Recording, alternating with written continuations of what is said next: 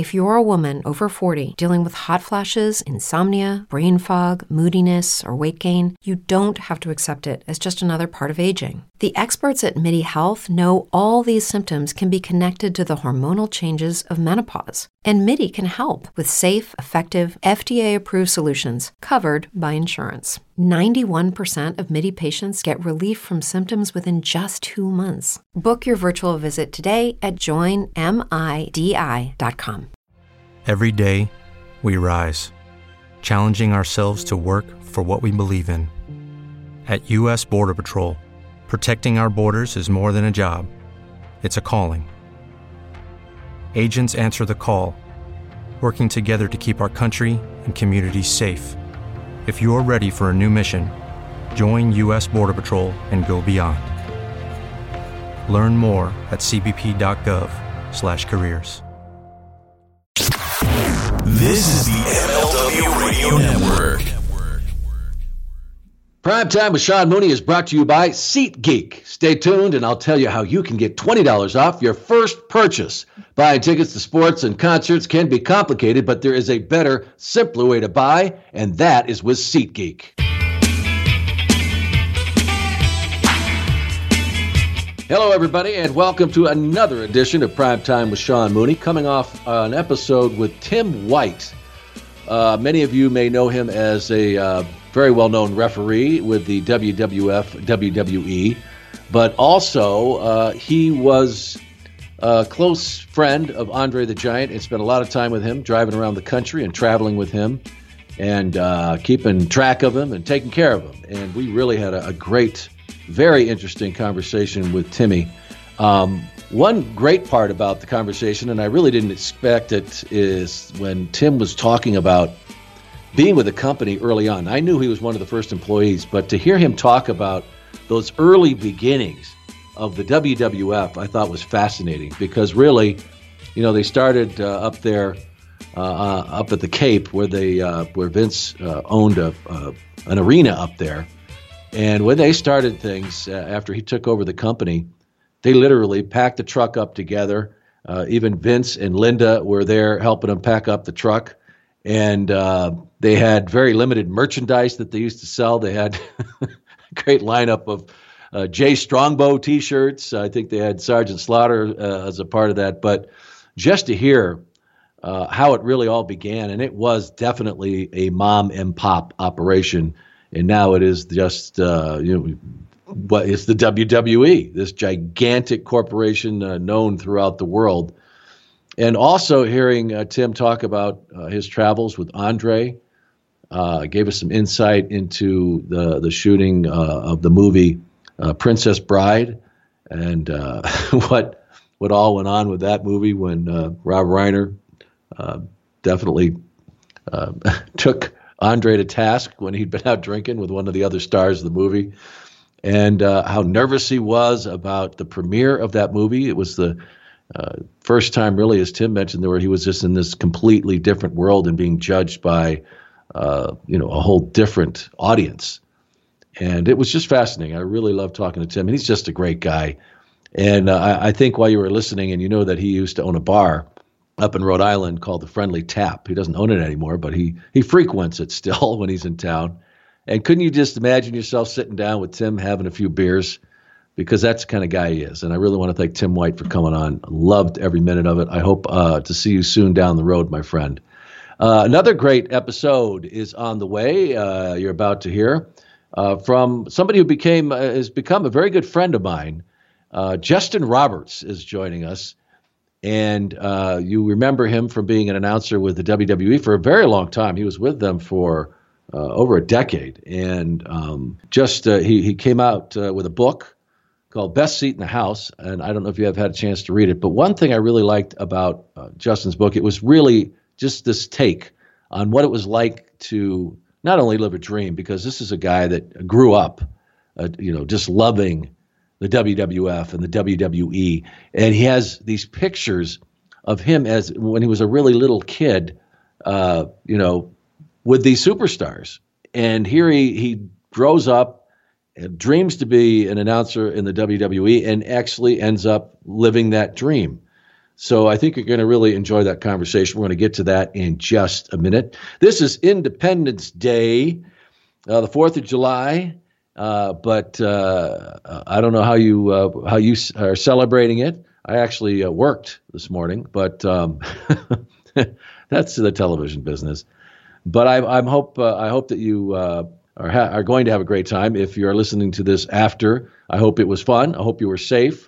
But I also want to tell you about a great opportunity because it's Independence Day. There's a great Independence Day sale going on with our friends at Pro Wrestling Tees for until the 6th now, until 12 p.m., I believe, Central Standard Time on July 6th. You can get 20% off everything at Pro Wrestling Tees. All you have to do is use the coupon code AMERICA, the word America, and put it all in caps because we love America. And you can get 20% off everything they have on that site. We hope you will go to Primetime with Sean Mooney and shop for some of the tees there. We have the one that's just out. If you listen to the Sid Udy episode, there was a conversation, a point of conversation there that ended up being a T-shirt, and it on the front of it says, "Are you laughing, Sean?" If you listen to the episode, you know what I'm talking about. Kind of an uncomfortable moment there for me, but we got through it. But it turned out to be a great T-shirt, great design. You could also get the Sean Mooney Who tee there, and many, many others. You know, another one that's been selling lately is the one with the show logo on it, Primetime with Sean Mooney, and I love the design for that one. We've got more coming out, but this week, the next couple days here, until the 6th, you can get 20% off everything at Pro Wrestling Tees. Just remember to use the coupon code AMERICA. Also, this is a great week, too. When was the last time you went out, and summertime is a great time, and saw live music, saw a live concert? When was the last time you took that special someone in your life, I don't care who it is, and you took them out and just had an awesome time? And recently, ever since we've had SeatGeek as our sponsors, I've really gotten back into enjoying live shows. And I've seen quite a few. Last one I saw was at Gypsy Kings here in my city. Love that. Just fantastic. But folks, you can make it happen and do it in a real simple way with SeatGeek. Now, SeatGeek is designed to make your ticket buying experience easier than ever. SeatGeek saves you time and money by searching multiple ticket sites to compare prices so you can find an amazing deal. And also to get you the most bang for your buck, SeatGeek grades every ticket based on value to help you immediately identify the best seats that fit your budget. Plus, every purchase is fully guaranteed, so you can shop for tickets on SeatGeek with total confidence. Make SeatGeek your go-to app for finding the best deals on every type of ticket, from sports and concerts to comedy and theater. And it's real easy to do, guys. All you have to do is download the app, the SeatGeek app, and you're going to get $20 off your first SeatGeek purchase. And once again, just download the SeatGeek app, and then you enter the promo code PRIMETIME. That's promo code PRIMETIME, and you're going to get $20 off your first SeatGeek purchase. All right, time for another great conversation here on PTSM. Let's hear from my pal, Justin Roberts. Ding, ding, ding. You make a living from your voice, so. And you do the same. Anything I can do to help. Yeah, but you're a real voiceover guy. You could do, those car commercials, or you could do, Your voice is cooler than mine. Huh? Your voice is cooler than mine. Come on, you could do those movie trailers, in a world. Have you ever tried those? Because I know you do a lot of imitations. Yeah, I've done a bunch of different things, but I think you have the cooler voice. Come on. By far. Well, folks, we start these podcasts. You never know how they're going to start. We start out explaining our different contraptions we have created. Everybody's already tuned out. I thought this was supposed to be they're going to talk about wrestling. With Justin Roberts. You know that voice when you hear it. You heard it for over a decade. And they're thinking, with wow, the that's Justin Roberts. He sounds weird on this. What happened to his other voice? We'll get to that. I'm going to have you'll do a little bit of the old stuff for us. But a tremendous career, and for most of that time, 12 years with the WWE, you knew him as the premier ring announcer for World Wrestling Entertainment Corporation and all those shows, Raw and the spectacular pay-per-views. So, Justin, and you know, most of my guests are from the, as I like to refer to, the golden era. The Titan Sports era. Yes, the best era of professional wrestling. I'm not going to argue that. In fact, I'd rather talk about your era than mine. Yeah.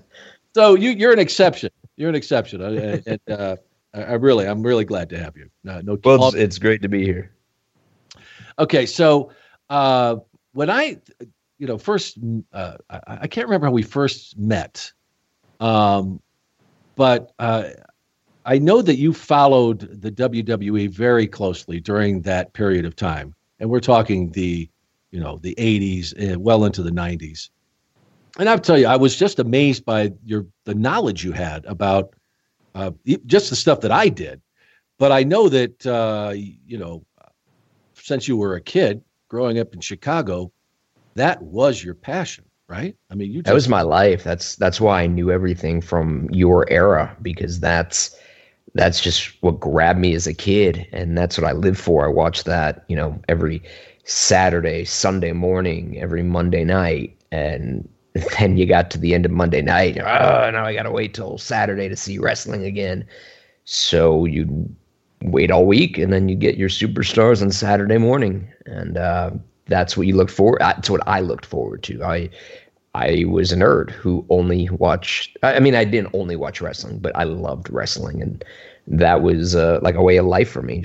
It was my escape from reality, and I used to watch that and just get caught up in the storylines and the characters, because that time had phenomenal storylines and phenomenal characters. Yeah, absolutely. Like you, who sold me on all of the live events. That's what I was.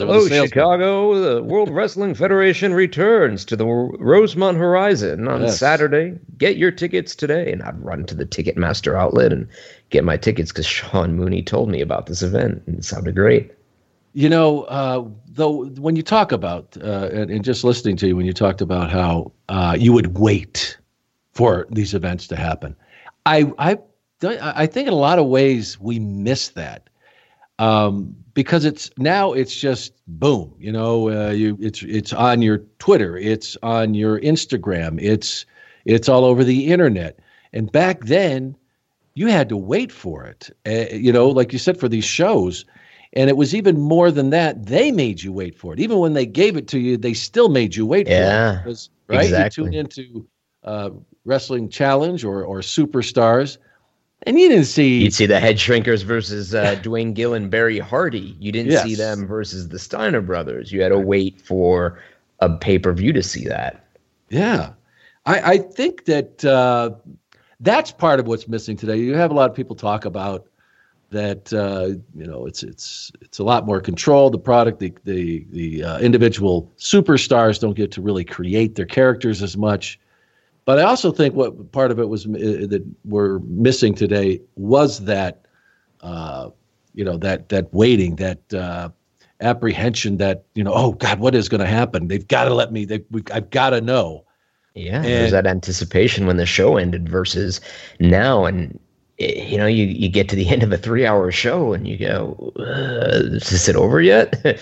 Oh no, 15 minutes over. Okay, 3 hours and 15 minutes. Okay, I'm good for tonight. And hey, don't worry, there's wrestling tomorrow, and there's wrestling the next night, and there's a lot of it. So it's a lot different now, which, if you could keep up, there's a lot of wrestling for you, which as a kid, that's what I wanted. I wanted wrestling every day as a kid, but I didn't get it.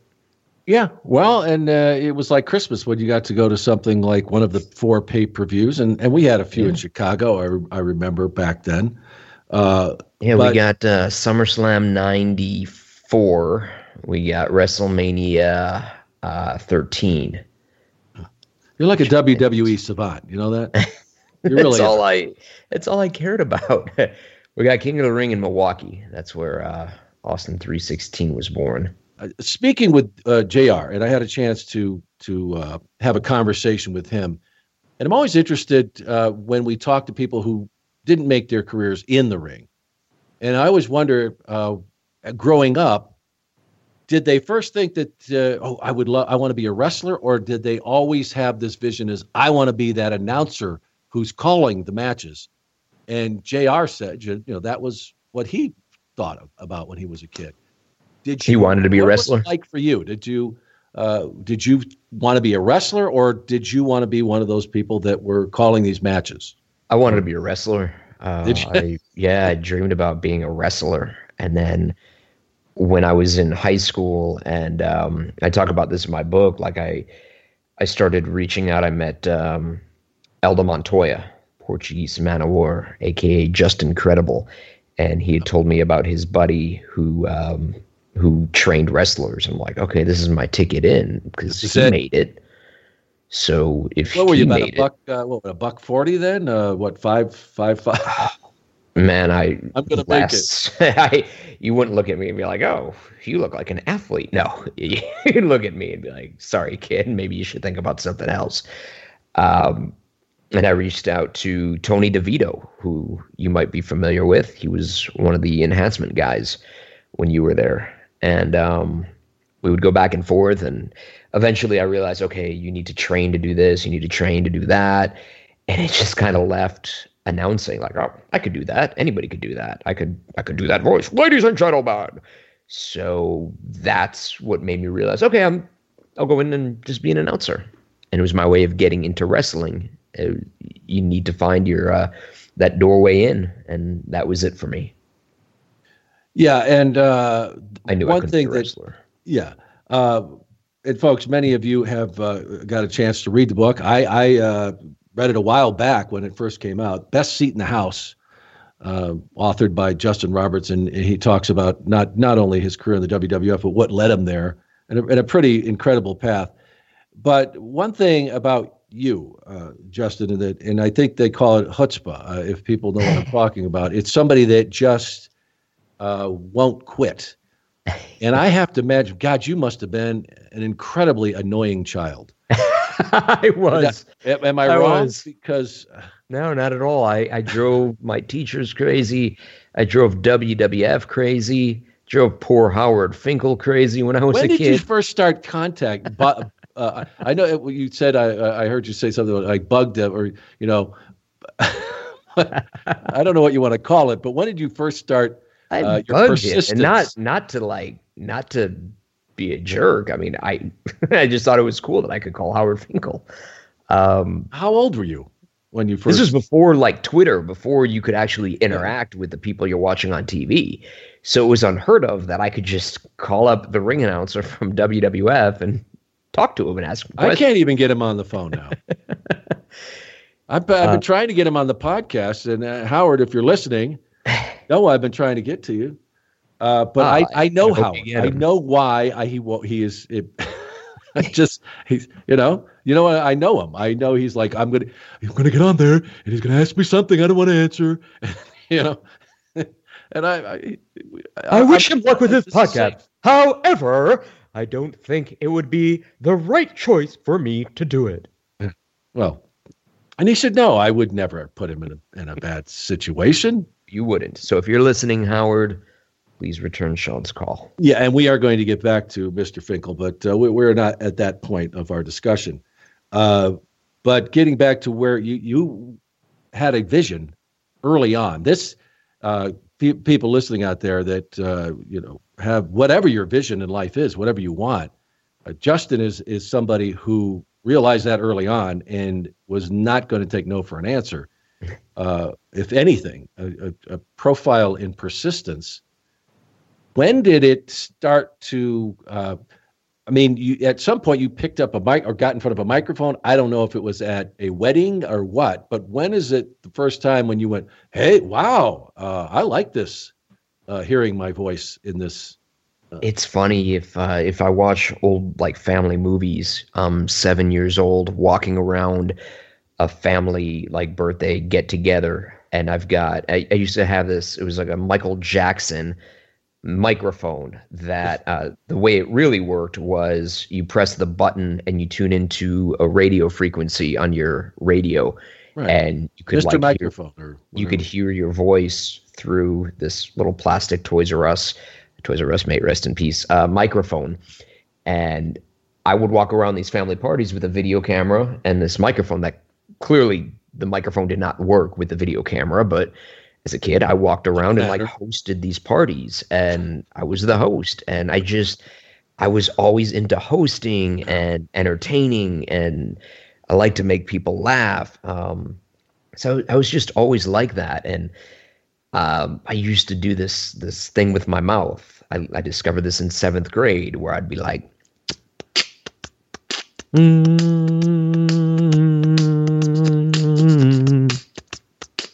and it's weird, and some people were like, "Oh, that's cool," and some people were like, "So." But that was like a big hit, and there were a lot of friends of mine. We would have bar mitzvahs, which was these gatherings when you're like 13 years old, and it's all of us, everybody I went to junior high with, and there would be a microphone and music, and it would always, like, the crowd would chant for me to grab the microphone to do bull song, as they used to call it, because I used to do the bull song. Whereas if I was with wrestling people, I would do like Tatanka's theme music with that thing with my mouth. But I would always just get up in front of the crowd and grab the mic and do that. And I liked it. And I did different voices. So when a local independent show was coming up when I was in high school, I said, hey, I could be a ring announcer. My buddy was going to be the ring announcer on that show. And I was able to announce 2 matches. And that led to a little bit more and a little bit more. And before you knew it, I was working with a local independent group in Chicago for 2 years. And then I went out to Tucson for school. And so when you started, what, you're like 16 when you're actually doing professional gigs? Yeah, 16 is when I did my first wrestling show. Yeah. I remember like it was yesterday. But I still have the video. In fact, I put clips of that on my Instagram. I was horrible, but I got to do it. So it was cool. And I wasn't good by any means, totally self-taught. Nobody told me, all right, don't do this and do this. And nobody gave me any directions. So I'm basically, when we look back, there's backyard wrestlers. I'm a backyard ring announcer. I've taught myself how to ring announce and kind of picked up the psychology throughout the years, just watching back stuff that I did. But I never had any training. So I'm a backyard ring announcer. Try this at home, kids. Yeah, and so you go out to Tucson. I can't remember the reason you ended up at the U of A, which is my alma mater. It's kind of funny that we both went to the University of Arizona. But I know a lot of people from Chicago. A lot of people back east came out here just to get the hell out of the cold. I don't know if that was your driving force, but it was the weather, 100%. It was between ASU and U of A, and U of A just felt more like a college town, like everything focused on the university, whereas ASU, you're in a major city, and there happens to be a university there.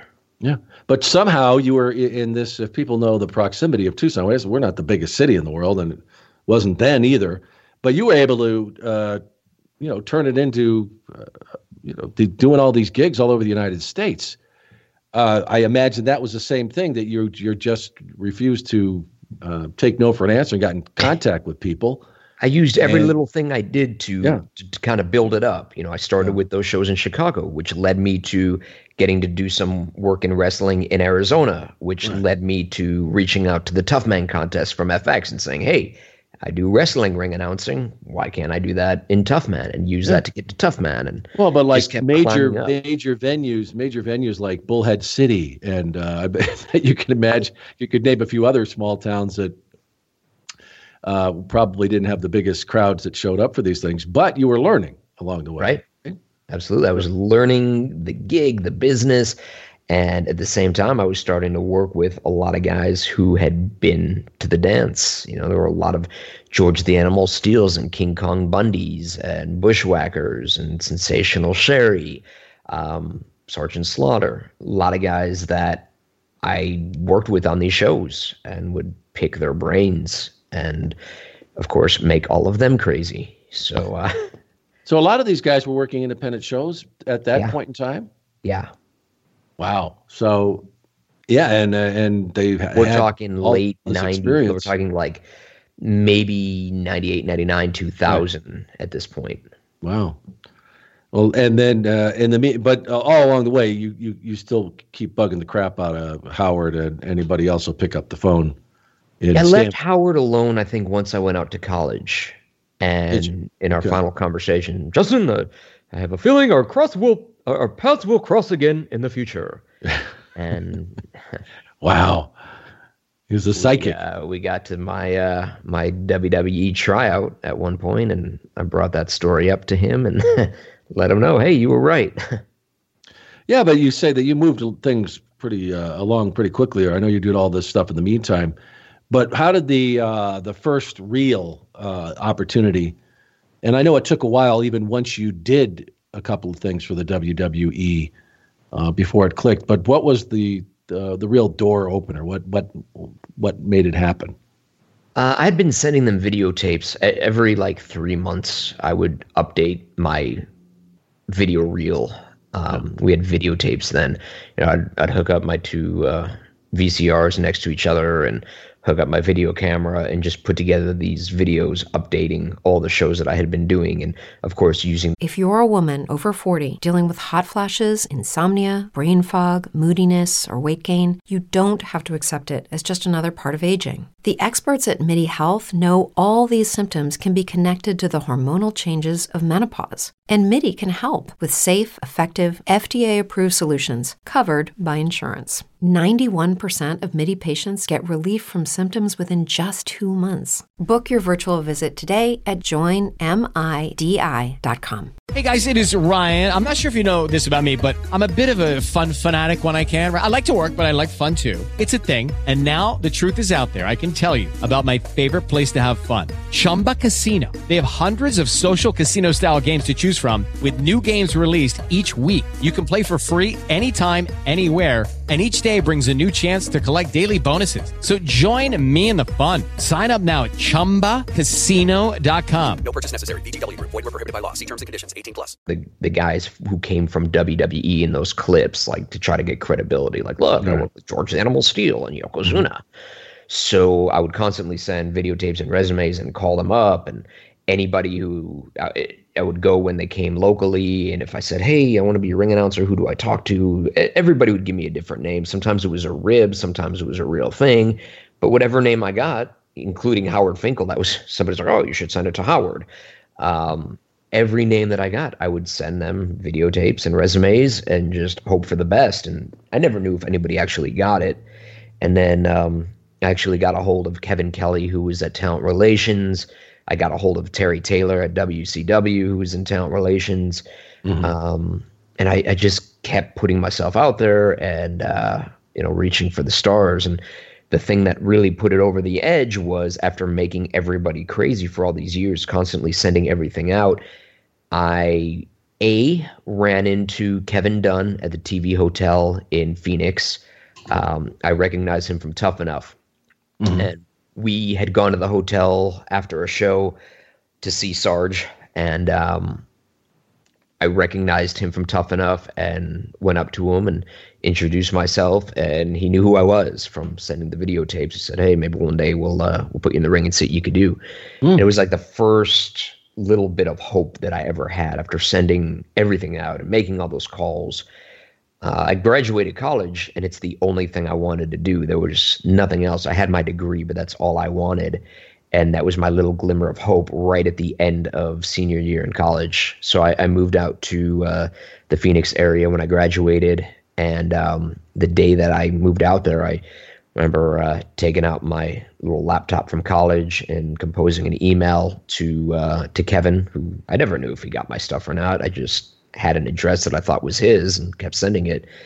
And sent out an email just basically saying, hey, I graduated college, so I'm available if you ever need anything in California, in Arizona, New Mexico, anywhere in the area. I'm happy to jump in the car and drive and do whatever you guys need. And the next day is when I got a call from our friend Sue.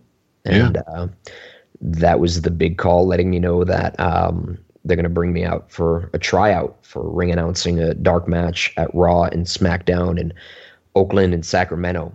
And when I hung up the phone, that was like, again, I talk about it in the book. It was like the movie Rudy. You know, that kid, all he wanted was to play football for Notre Dame. Yeah. And when he finally got that opportunity, it was like that day I watched Rudy. I felt so proud because it wasn't even about getting the job. Because you knew you were at least going to get to go in for a play. That was it. I just wanted to be able to go in there and show them what I could do. And that's it. If they liked me, awesome. If they didn't, hey, at least I got to show them what I could do. So that audition was all I could ask for. Were you a wreck when you did it, or had you done so many shows that you were able to just... Man, I used to dream about what would happen if I had that opportunity. I mean, I had dreams about it. And, you know, would you walk down that ramp and just freeze? What would it be like? Right. And tell the story about how we used to do independent shows in Tempe. And there's an area outside of this restaurant we used to go to, and there was like this metal gimmick in a hill, and it kind of looked like the entrance ramp from Raw. So we used to stand there and pretend that we were on the Raw entrance ramp. So I don't know if that helped my nerves a little bit, but actually walking down the ramp, it was nerve-wracking, but it was just so cool. It was like, this is awesome. I'm walking down the ramp. I'm walking in the ring. And when it came time to do it, I was nervous, of course. And they had said, you know, the one thing is don't say the word opponent. Vince doesn't like the word opponent. So normally it's, you know, following contest scheduled for one fall. Here's this guy and his opponent. Here's this guy. Right. So when you can't say opponent, you know, okay, make it work. His adversary. Guys. Yeah. What'd you do? I got in. Following contest is scheduled for one fall. I used like this really deep voice that wasn't my own. And it didn't sound too much like Howard? It was probably like Howard. Like my, not impression of him, but just that's the voice I had in my head. And I thought that's, you know, how to impress WWE, like use this deep announcer voice. Yeah. And, you know, the following contest is scheduled for one fall. And I introduced, the match was actually John Cena versus Shelton Benjamin. Wow. So that was a dark match. You know, nobody knew who John was. I knew John from the Independents. He was Prototype, and I'd worked with him in California. So, that was the first match, and of course, I said his opponent and got back to my seat. And I'm like, oh, I can't believe I messed that up. I said opponent. I'm never gonna get the job. Damn. And then the next night, it was the same match: Shelton and John Cena and Rey Mysterio versus Funaki. So those are my three tryout matches. Was Mysterio big at that point either? Mysterio was big from WCW. This was his first WWE match. Wow. That's awesome. And so then apparently they liked you, but tell me about how long that road was. So it wasn't, didn't they, you know, they call you, they'd let you, and then you wouldn't hear from them. Yeah, it wasn't like, oh, cool, thanks for coming out. You sucked. We're not interested. See ya. Leave us alone now. And it wasn't, hey, you said opponent, but we still like you and we're going to use it. It was, okay, thanks for coming out. You know, we'll be in touch. And then nothing. Yeah. Hey, I'm waiting tables at California Pizza Kitchen because I don't know if I'm supposed to get a job, start looking for a career. You know, it's one of those weird feelings you don't know until you get there. When you graduate college, it's so weird because you go from being a college student, no worries in the world, to just, you know, having fun and going to school, and all of a sudden you graduate, now you're in the real world. And it's like, okay, the first job I go to, is this what I want to do for a career? You don't realize like you can experiment with different jobs.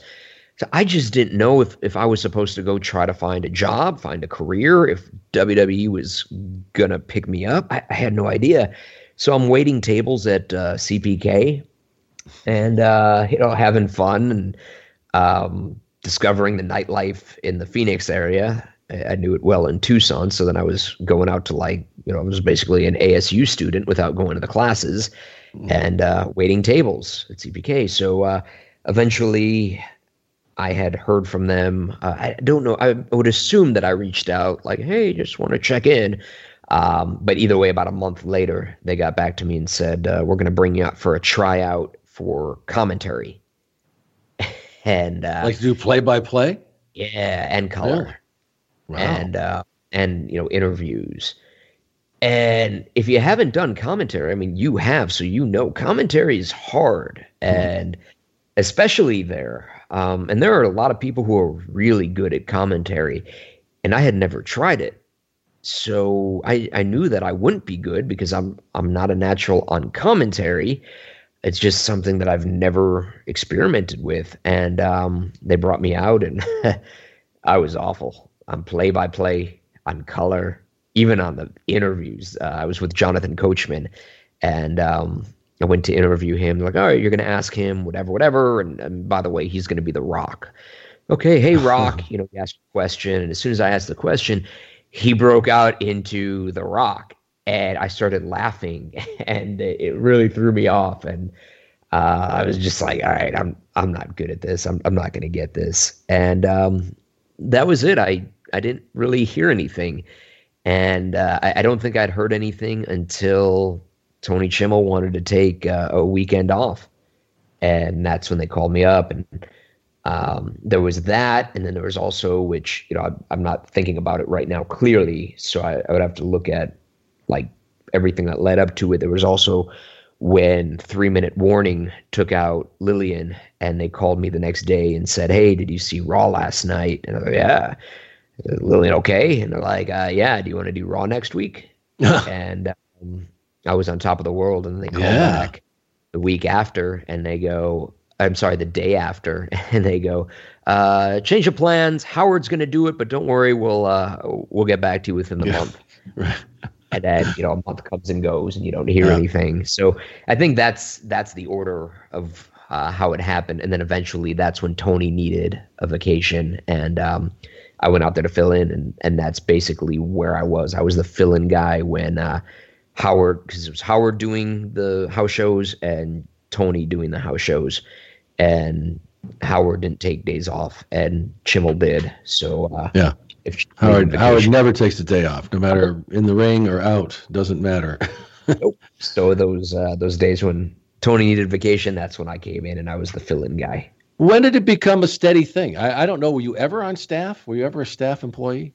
I was never a full-time employee. They had told me at one point, Kevin brought me into the truck, and he said, I can't make you an employee yet. When this contract is up, though, we'll make you an employee. It was a handshake deal. And when that contract was up and we discussed the new one, and I said, all right, you said, 3 years ago, we could be an employee now. And he goes, I have no idea what you're talking about. And so I never became a full-time employee, but I was the full-time in a normal world. I would be the full-time employee starting in 2004. But a couple of years. I mean, a couple of years you just bounced around with them. Yeah, I started in 2002, and then 2004 I went full time. They took Howard off the road and put me in his spot, and then that's when I became full time, and I was working 5-6 days a week from that point on. How was that transition? I know that you said that you've always had a pretty good relationship with Howard, but I can't imagine ever that he wanted to come out of that ring as the main guy. No, of course. So how did that come about? I know, as far as the politics of it or whatever they decide, you were not a part of that decision making. Right. What made that decision happen? Do you know? I don't know internally. I never knew internally what it was that led to it, but I think they were big on just youth. I was a 24-year-old kid, and that was what they wanted to do. And they're like, oh, we're going to put you on TV. You're going to wear like club attire.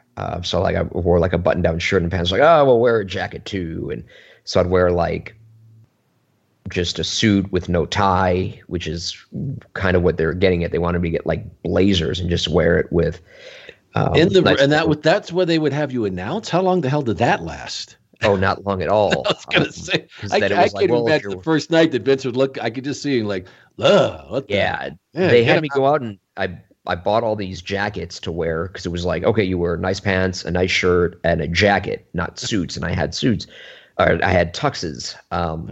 So then when I bought all that and I wore it with like a shirt that had a button, well, if it's a button-down shirt and you're not wearing a tie, then that doesn't look right. So then I started wearing like colorless shirts with a suit, and before you knew it, I was just wearing a suit. I'd worn tuxes early on, and they said that's Howard's deal, and save a tux for WrestleMania. So or stop wearing my event. tux, Right. and basically started wearing suits at that point.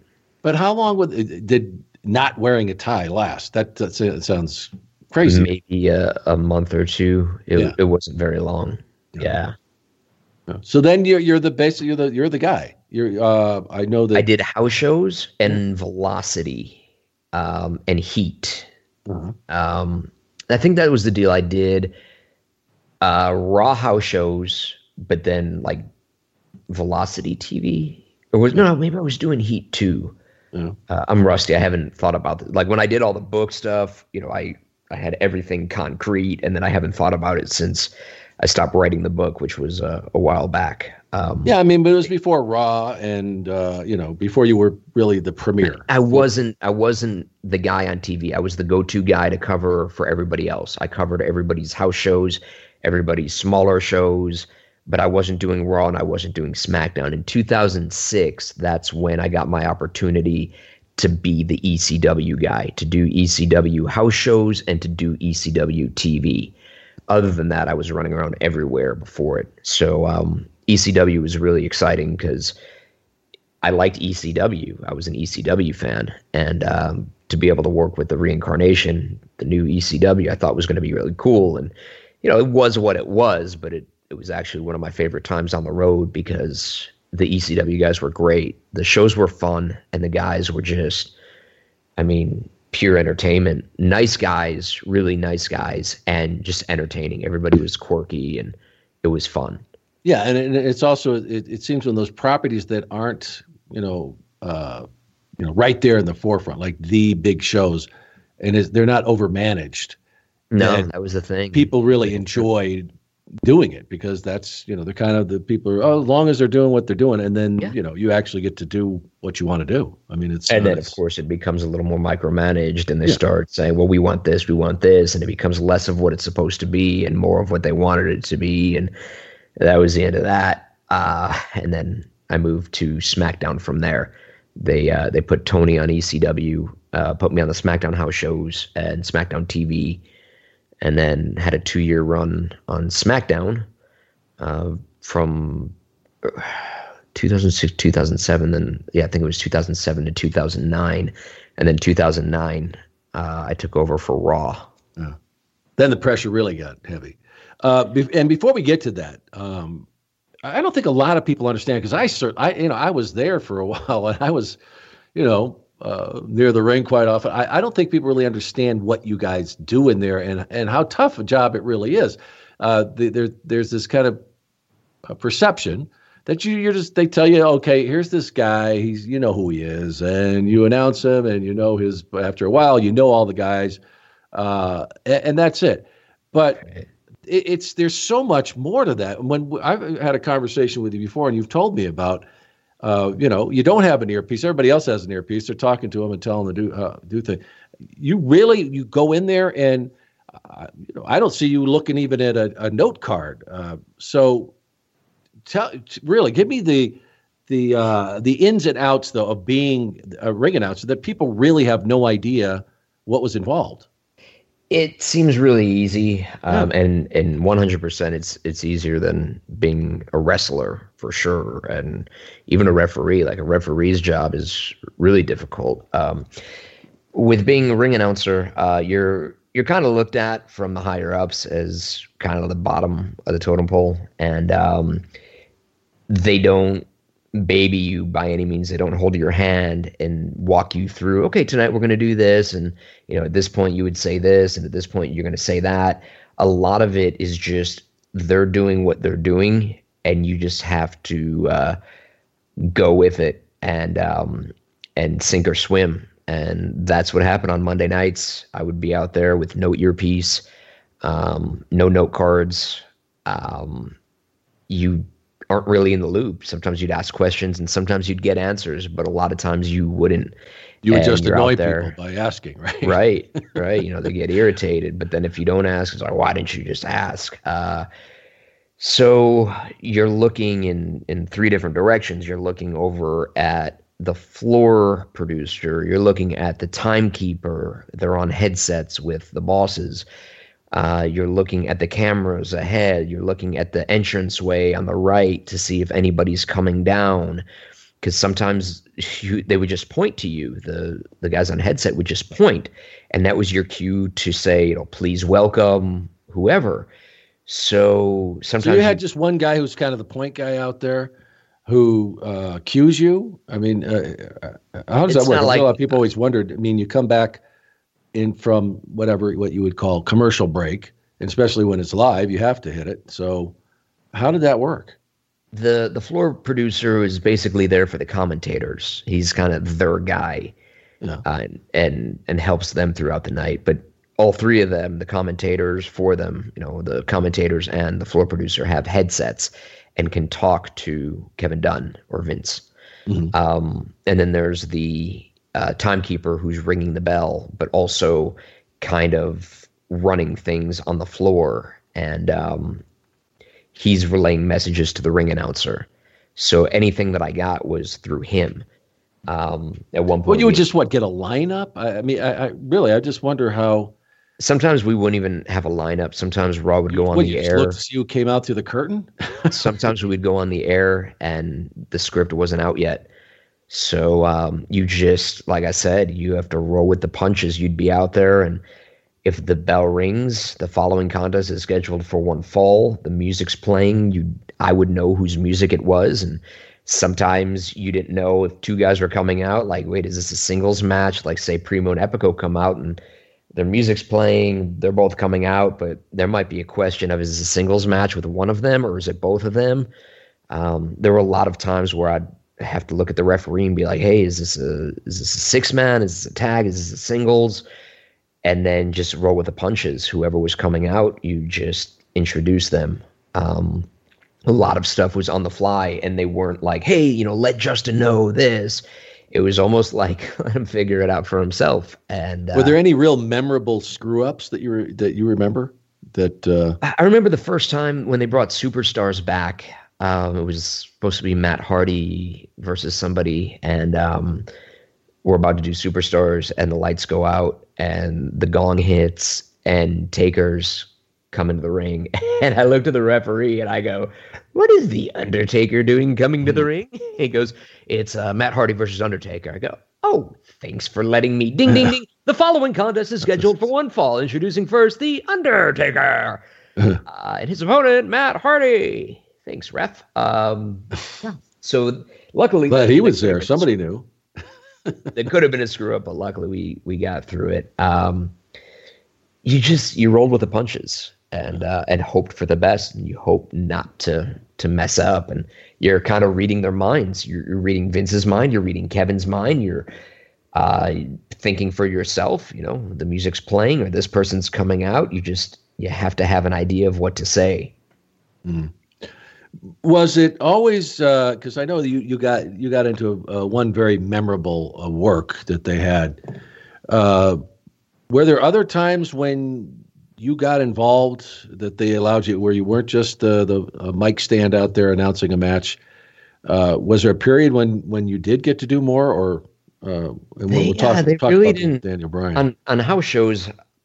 I did more, and I could do more, and the guys who were running the house shows knew I was capable of more than saying the following contest is scheduled for one fall. But at TV, that was basically it. I mean, the one time they let me do something really that wasn't just ring announcing, they let me host like a Halloween costume contest, I think, between Kelly and Trinity. Was Francine in that too, maybe? And I got to Tori Wilson was in it. And I got to host it, and I just remember getting chewed out because I stood in the center, and they're like, don't ever stand in front of the talent. And this, I didn't know. I was just in the center hosting this contest. And that was, I think, the only time I got to do something other than ring announcing a TV, and of course getting beat up by Daniel Bryan in the Nexus, which that was cool. Got slapped by AJ. That was Todd, since you mentioned the Daniel Bryan episode, and I know that's also in the book, but it's kind of like nothing could go right in that situation, because you thought it was great, like it all went well. Everybody thought it was great. Explain, Vince give us was ecstatic. Yeah. Bryan was happy. Nexus was happy. I was happy. Everybody was happy. Explain the setup to that, though, for some people that haven't read about it. They wanted the Nexus to make an impact and just cause mayhem and get people to talk. And so that night, Nexus came out and they did their thing, and they beat Cena up. They beat me up, and I had never been touched before. Mm-hmm. And so these guys just... And you knew this was coming, but you had no idea what it was going to entail? To what extent? It was, they're going to get me. They're going to rip my suit off. They're going to beat me up. And that was it. I mean, the choking thing wasn't planned out, but Daniel Bryan is so good, so good. And he saw me laying there with the tie. They got my shirt off, they got my jacket off, but the tie got knotted, and they just didn't take the tie off. So I'm laying there with my tie, and he saw an opportunity, and he just came up and kind of got on my back and strangled me with the tie, and it made for good TV, and everybody was happy. And we got to the back, everybody was happy, and that night everybody was happy. And then by the end of the week, he was fired for choking. And what was their backlash from fans? Like, where did that? I think it was from what I understand, it was a sponsor. It was something from corporate, and it was a sponsor, and their unhappiness. And Bryan had to take the heat for it. It's not like he ever knew that there was no choke. They said, what were the guidelines? They said, okay, yeah, and don't choke anybody. Yeah, I think Vince had choked somebody too not long before that, and that was fine. But when Bryan did it, he broke a rule that didn't really exist, but had to pay for it. But at the same time, as I always say, he did really well. He went out and did indies, which he enjoys doing, because he doesn't care if it's 100 people in the crowd or 50,000 people in the crowd. He just loves being out there, and he did really well for a couple of months, and then came back right in the main event of SummerSlam. So it worked out okay for him, and obviously, he's very, very popular and successful. No. So. Well, and even that incident, though, I think helped move him along. It didn't, if anything. Yeah. But tell me more about these house shows, because you said that they were a lot more fun. And when you have a house show, folks, it's you don't have the TV trucks and the whole the eternal number of matches. What goes out of those house matches that made them so much fun, even for you? I mean, it's a pure wrestling show. It has a beginning, a middle, and an end, versus TV, which it's not really. For TV, they don't really cater to the live audience. It's about doing what they want to do for TV, and that's the thought process. Whereas this, it's like an agent or two, producer will go in and just run these shows. Vince wasn't there, Kevin wasn't there, all the writers, all the other corporate guys, none of them were there. So it was just the producer or two and the talent, and like a production manager at the time. And we just run these shows and put on a good show and do everything it took to entertain that live audience. And it was fun, especially early on. It was just go out there and put on a good show.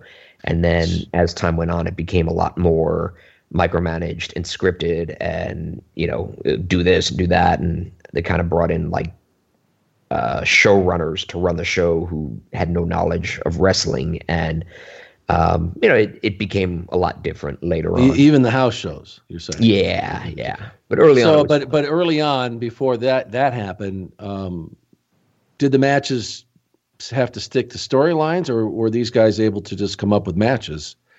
Them and the agents came up with. Sometimes they'd be based off what they were doing on TV, but other times would just be something that was thrown together. And it was just the guys got to go out there and put on a good match and put on a good show. And a lot of times guys would do stuff. They'd try new things, try new catchphrases, try new moves. I remember when Santino Marella first started the Cobra with Chavo Guerrero. And you get it over at a house show and then you bring it to TV. Wow. Hey, I know part of the book, if people look at, I think it's, I may even be on the cover, but I know throughout, you were meticulous about documenting the all the different events that you were a part of. I don't know what the final total count was. I think you have an idea, but tell people a little bit about the kind of schedule that you kept. In many ways, when you look at it and reading the book, I just feel like you gave up a good portion of your life to do this. Give us some idea what that schedule was like when you were, basically full time. Yeah, I don't think people realize, and that's why, like, coming back from that world, it's neat. It's like coming back to reality and coming back and seeing your friends and family and getting time. And they say, "Hey, we're having a wedding. Can you come?" Yeah, I'm available. Versus saying no to everything that came up because you were just not available. You gave your life to the company. And when I first started, typical month. Give me a typical month when everything was just early on. I was doing all the shows, so I was doing the Raw schedule and ending with like the SmackDown TV, the Velocity. So I would start on Friday. You're doing a town Friday, a different town Saturday, different town Sunday, different town Monday. Maybe I would do like Sunday Night Heat Monday, and then drive to the Tuesday town to do Velocity on Tuesday, and then fly home Wednesday. And then you have Thursday at home, and then Friday you fly out again.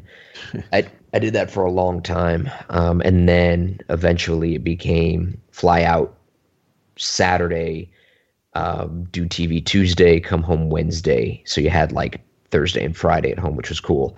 Oh. And sometimes instead of coming home after TV, you would fly overseas and do international tours.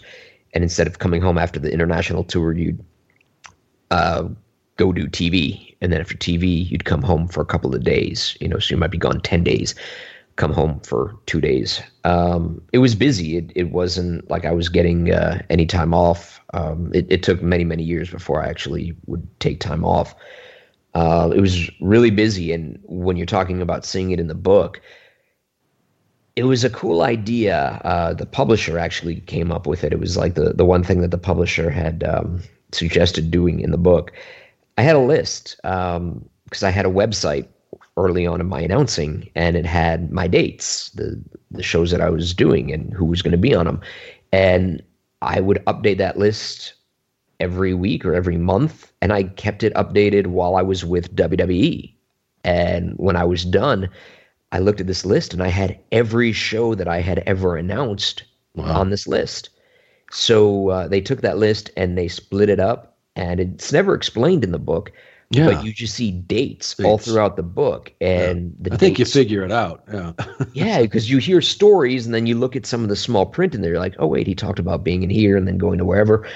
So I have every town that I announced in from 1996 to 2014, 2015. Hey guys, it is Ryan. I'm not sure if you know this about me, but I'm a bit of a fun fanatic when I can. I like to work, but I like fun too. It's a thing. And now the truth is out there. I can tell you about my favorite place to have fun. Chumba Casino. They have hundreds of social casino style games to choose from with new games released each week. You can play for free anytime, anywhere. And each day brings a new chance to collect daily bonuses. So join me in the fun. Sign up now at ChumbaCasino.com. No purchase necessary. VGW. Void where prohibited by law. See terms and conditions. 18+. Judy was boring. Hello. Then Judy discovered ChumbaCasino.com. It's my little escape. Now Judy's the life of the party. Oh, baby, mama's bringing home the bacon. Whoa, take it easy, Judy. The Chumba life is for everybody. So go to ChumbaCasino.com and play over 100 casino-style games. Join today and play for free for your chance to redeem some serious prizes.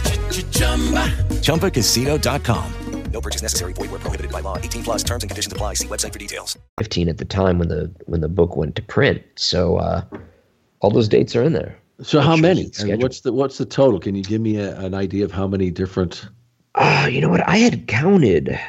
I'm in front of my computer right now. I mean, is it, 1,000, 10,000? I mean, I just looked at him like, holy mackerel. This guy was, and that was it. You just kept going and going and going. And did you ever have a break where you said, I need 2 weeks off? I'm going to go lay down on an island somewhere, or did it just keep going? I did eventually. Years and years later, I had asked for time off. I remember asking for a weekend off because I wanted to go to my 10-year high school reunion, and they're like, okay, and they gave it to me, and then they called me and they're like, hey, we need you to cover Raw on Monday. I was doing SmackDown, and Lillian covered this tour for me, and because she was covering the tour for me, I needed to cover Raw for her. Mm-hmm. So that was my break.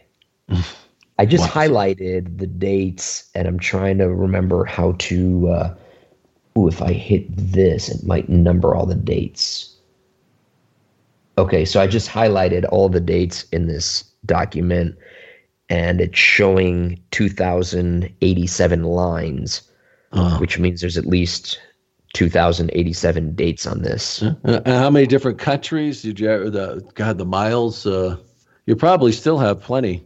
Oh yeah. I used to travel. I think it was about 200,000. I used to fly about 200,000 miles a year, and then I would drive.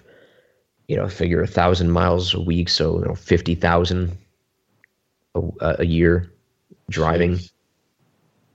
It was all over the place, and a lot of times the maps didn't make sense. You'd fly into one place, and then might have to fly to the opposite side of the country, or drive here and drive back, and it was all over the place. But a lot of those shows were really fun. A lot of those experiences were really fun. I mean, I was a huge wrestling fan my job was to go out there and do pro wrestling. Well, and also I know along the way, you became pretty good friends with a lot of these guys. I know that Dolph Ziggler is a real good close friend of yours, because you were together with these groups of people, like a traveling band of entertainers, really. Yeah. You're with them more than you're with your family and your friends. That's kind of like a family. Like who are some of these guys that that you got closest to and still remain good friends? There were a lot of guys throughout the years. In the last couple of years, I would ride with a combination of the Doctor, Miz, Zack Ryder, Dolph. That was the car for the last couple of years. John Morrison was a part of that. You find people who you're similar to, and you have similar interests, and we all like going to the same kind of restaurants, staying at the same hotels, going to the same gyms. So that's really all it takes, because that's all you have time to do. Yeah, it is pretty incredible. But I know that, like, I actually met you and Dolph up in Phoenix at one point. I think he still lives there, doesn't he? Yeah. Yeah. So I'm sure you guys have stayed in touch. But when things before you left, what was going on at the time? I know that in the book you talk about it extensively. But after being on the road for that long and doing the same thing over and over again, was there an end to this game, or did you say I could do this forever? Because I don't care how much you love something. I mean, like when I was doing the event center and I was thinking, I was making really good money. Here I am living in Camelot, and I'm like thinking, I can't do this forever. I mean, yeah. I just can't. And so did you have that experience? And this is somebody, folks, who, grew up, just that was their dream. You did it. And totally obsessed with there was no other, pinnacle there to reach as far as an announcer goes. But, did it get to a point that you were like, I can't keep doing this forever? There's a couple of things that come to mind when you said that. And the first was Coach, Jonathan Coachman had been doing some ring announcing before I came in full time. And I remember when he was starting to have enough and wanting to get out of there. I thought to myself, how could anybody want to leave this? How could you be wanting to get out of here? And then fast forward to I remember doing a podcast with Colt Cabana, The Art of Wrestling, and he was an old friend of mine. And he brought up a question, and he goes, "This is while I'm with the company." He goes, "So, are you a lifer? Will you be there for life?" And I was like, "'Cause I'm always honest in life, in wrestling, just everything. I'm always honest." And I didn't want to lie, but I was working there, and I was just kind of cringing on the inside because I didn't think of myself like Howard as a lifer and being there for life. There was starting to be just the stuff that you deal with early on because you just are so excited to be there and you want that gig and you want to be part of it. But once it starts getting a little bit older and the travel just gets more brutal, and they're treating you not the way they should be treating their talent, and the talent's traveling not the way that human beings should be traveling.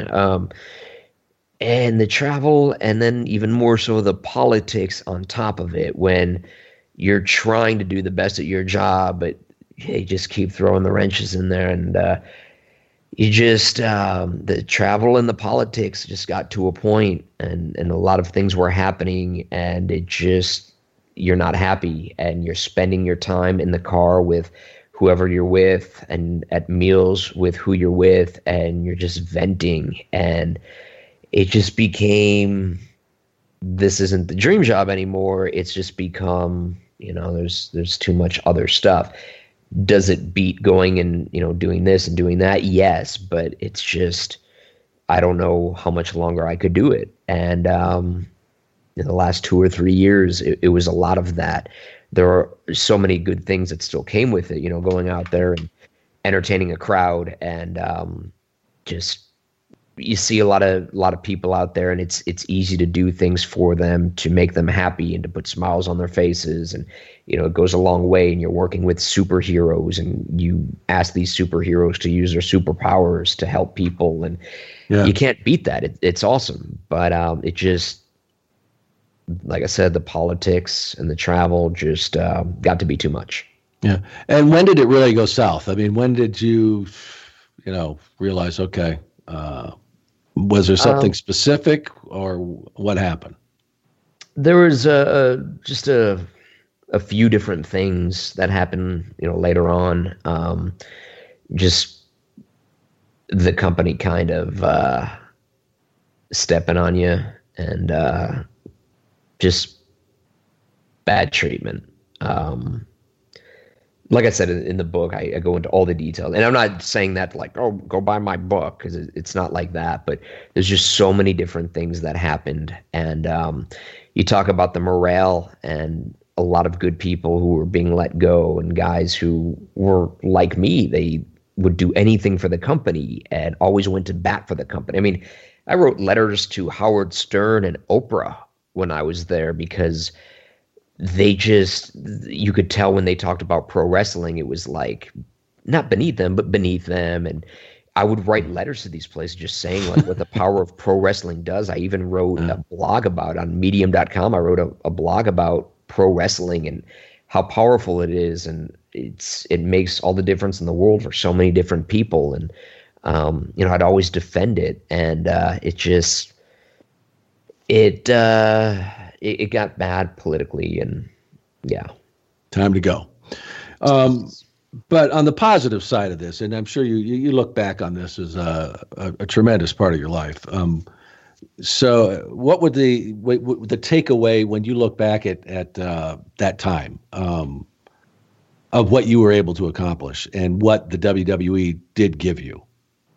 Okay. When you're a kid and you're going to school and you're going through the motions and whatever, and you discover this wrestling with larger than life superheroes with these crazy storylines, it captures your imagination, it captures your interest. My childhood memories all revolve around Royal Rumble 92, SummerSlam 93. It's just everything revolved around wrestling for me. I got to go off and live what I enjoyed watching as a kid.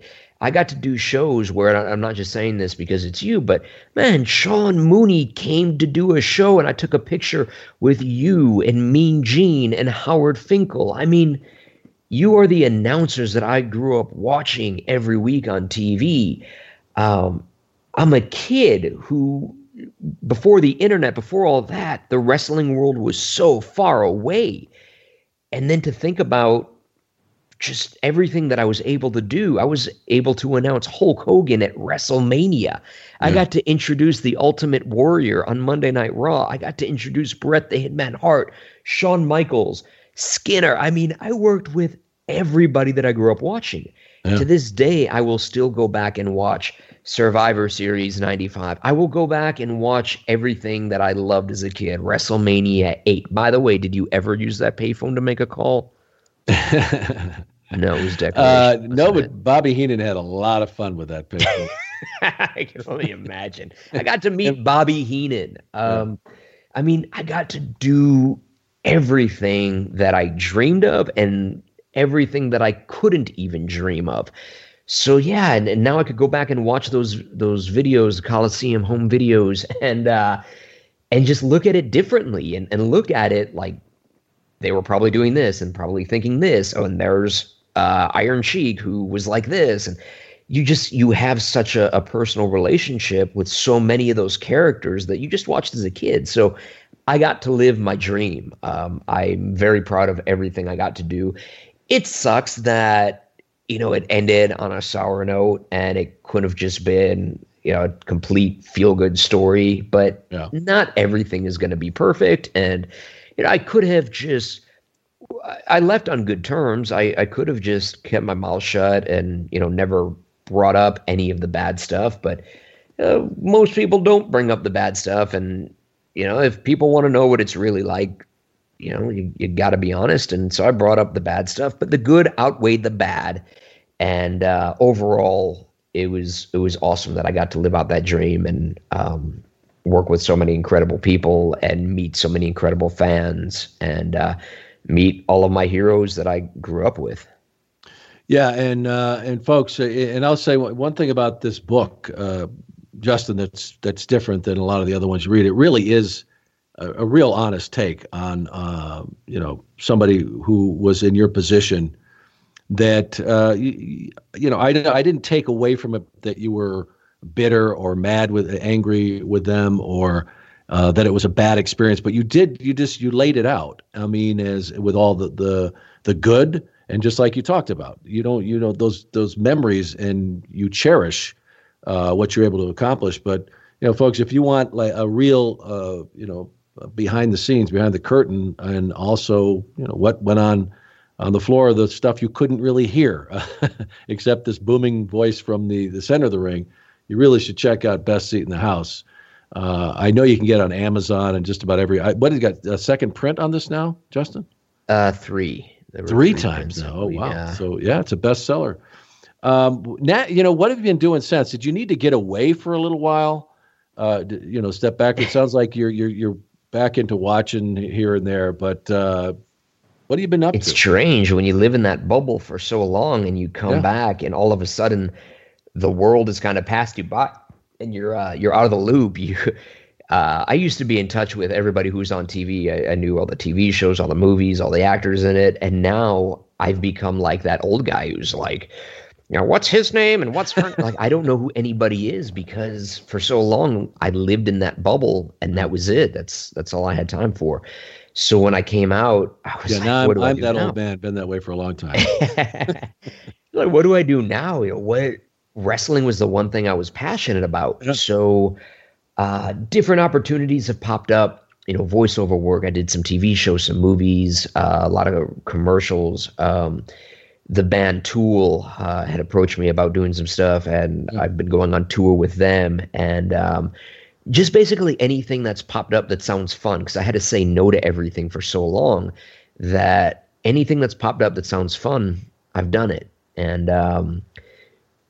the book, I promoted that a lot. I did there's the ebook, the hardcover book, and the audio version. And I did all the promoting for that because that was something that the publisher didn't really do and the distributor didn't really do. So I had to do that. And that was a challenge because, like you talked about, it's so honest. It's not, the misconception is that it's like, it's a book about bullying, or it's I go after WWE. It's not like that at all. I'm not, there's no malice. I'm not going after them at all. It's here's my honest story. This is what happened. But because of that, and because of that stigma, if I could say that, it wasn't easy to promote, because all the guys who promote everything wrestling, who promote all didn't the want to touch it. Right. They didn't want to. And, there is that perception with the WWE. I don't know if that's thawed any, but I don't want to get heat. I don't want to burn my bridge with them. So I can't talk about your book, because then WWE will be unhappy. So you get a lot of private messages where it's like, hey, this is great, but I can't say anything publicly. Like, okay, I get it. And I totally get that, because that's what they do. They kind of put this fear out there, and you don't want to do anything that will hurt your chances of going and appearing on the 25th anniversary of Raw. So I get it. I totally get it. Just it made. So is that relationship with WWE still very frosty? I guess is one way to put it. I don't know if you've heard from them lately. No, we talked on the day that they told me they weren't renewing my contract, and that was it. That was the last communication that we had. Wow. So, like I said, I left on good terms, but then the book is very honest, and, that probably didn't, You're still a young man here. I always, it's kind of like you played in the NFL, and then, okay, so now I have to have this next career. Do you think about a big plan, or are you just happy doing what you're doing, what comes along, and you get these, different gigs, and you're, getting by? I love being around for my family, for anything that my family needs. That's been great.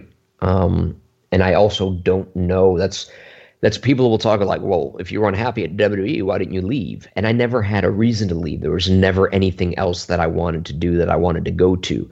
Yeah. So I couldn't take it upon myself to leave when I didn't know what else I would do. And here I am 3+ years away from there, and I still don't know career-wise what I want to do, what I should do. So it's almost like that period of graduating college. If the WWE thing didn't work out, what do I want to do? And here I'm back to square one.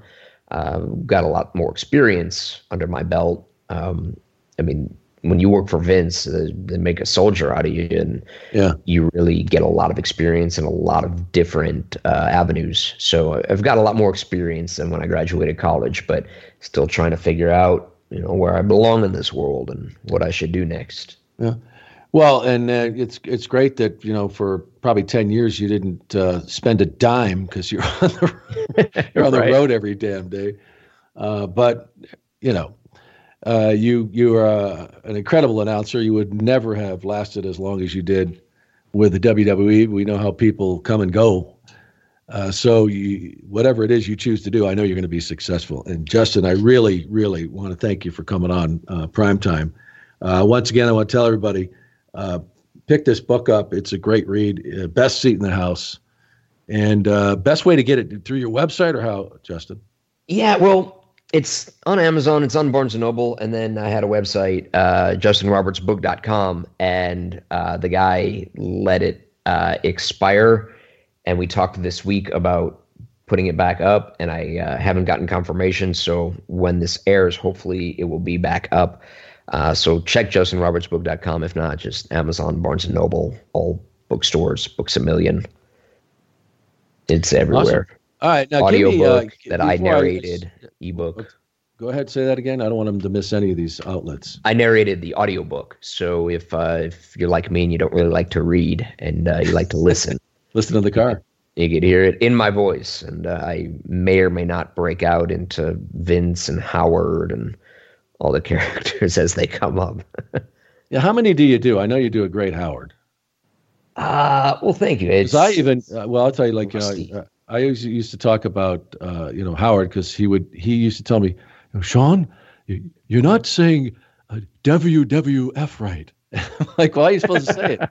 I say WWF. He said, no, it's He would say it like a W. That's how I like W. WWF. But I know you do a better one than that. So he did that on purpose. Maybe. I think so. But give me a little Howard and then a little Vince. Ladies and gentlemen. I tell a story in the book about how we were going over the WrestleMania attendance announcement at WrestleMania 25, and it was Vince was upset. All day I was told, Vince is getting you this announcement. Vince is getting you this announcement. So I never thought anything of it, and we're about to start the show. And then I find out that Vince is angry with me because I didn't come to him with an announcement. It's like, but I thought he was giving. So he and I are standing like outside of Gorilla right before the start of WrestleMania 25, and we're coming up with this announcement to say, the attendance announcement tonight is however many thousands of people, and you always heard Howard doing that. So in my head, I had Howard's voice. So we came up with this, and then Vince is like, read it back to me. So I read it back to him. I go, and tonight's attendance record is 82,706. And he looked at me and goes, what was that? And I go, that was Howard. And he was so pissed. Like, don't ever do that again. Oh, God. I tried to. And there you have it. All right, brother. Great talking to you. And thank you for all the kind words a minute ago. I appreciate that. Thank you for having me. You truly are the man. I mean everything that I said. You really sold me on everything as a kid. And I always just thought you were so crisp and so cool as an announcer and as a host. You and Alfred on commentary, you hosting Primetime, all of your backstage interviews. So it's really cool to be on your show because you were a huge part of my childhood, and now you're a friend of mine, and it's really cool. So thank you. All right, man. We'll talk again soon. Thanks for being on Primetime with Sean Mooney. Really enjoyed that conversation with Justin Roberts, and it's funny because he was a young kid when all of the great era of the WWF/WWE was going on, and I didn't realize that he was a little kid watching me do the event center. And so the first time that we met, it was really kind of strange because he was really glad to meet me. And we got talking after that, and he's really good friends with Dolph Ziggler. And I was up in Phoenix one time, and he texted me, and we ended up all getting together at this place up in Scottsdale. And I didn't know Dolph that well, and that was the first time I ever met him. And we just had a great time. And since then, we've stayed in touch because Justin lives up in Phoenix, and he's doing well. But just a true wrestling fan, and he's gotten involved with some of these independents that are doing tremendously well. And he's also done some announcing for these rock bands, some big rock bands. He's leading an interesting life, but I know that he enjoyed every minute with the WWE. And you should check out his book, Best Seat in the House. It really gives you an inside look at not only a different view from inside the ring as a ring announcer, but also backstage. So check it out. Folks, I want to hear from you as usual. You know, you can get in touch with me through our email. That's primetimemooney.com. Always love to hear from you. Also on our social platforms, Twitter and Instagram. That's at primetimemooney. We make it very simple. As I mentioned with the Pro Wrestling Tees, they've got a big sale going on over the Independence Day week here. And they've got the sale happening through July 6th, just a few days here. And during this time, you can get 20% off everything that they have on their site. We hope you will visit Primetime with Sean Mooney, pick up some of our T-shirts. We'd love to, because it certainly helps the business and helps those that we care so much about who are helping us make it happen. So please visit the site. We make it simple for you. All you have to do is go to MooneyTees.com. That's MooneyTees.com. MooneyTees.com. It'll take you right to the site. Also, a big thanks to our sponsor this week, SeatGeek. Make SeatGeek your go-to app for finding the best deals on every type of ticket, from sports and concerts to comedy and theater. That's SeatGeek. They help you find the best seats at the best prices. Last week I mentioned we were going to have Ken Shamrock on. We had to postpone that show. We're still going to track him down. We're lining it up, but we do hope to get Ken Shamrock on the show soon. But also, every week we have a great guest. So no matter who we have on next week, you are going to absolutely enjoy it right here on Primetime with Sean Mooney. Thanks for listening, and I am out.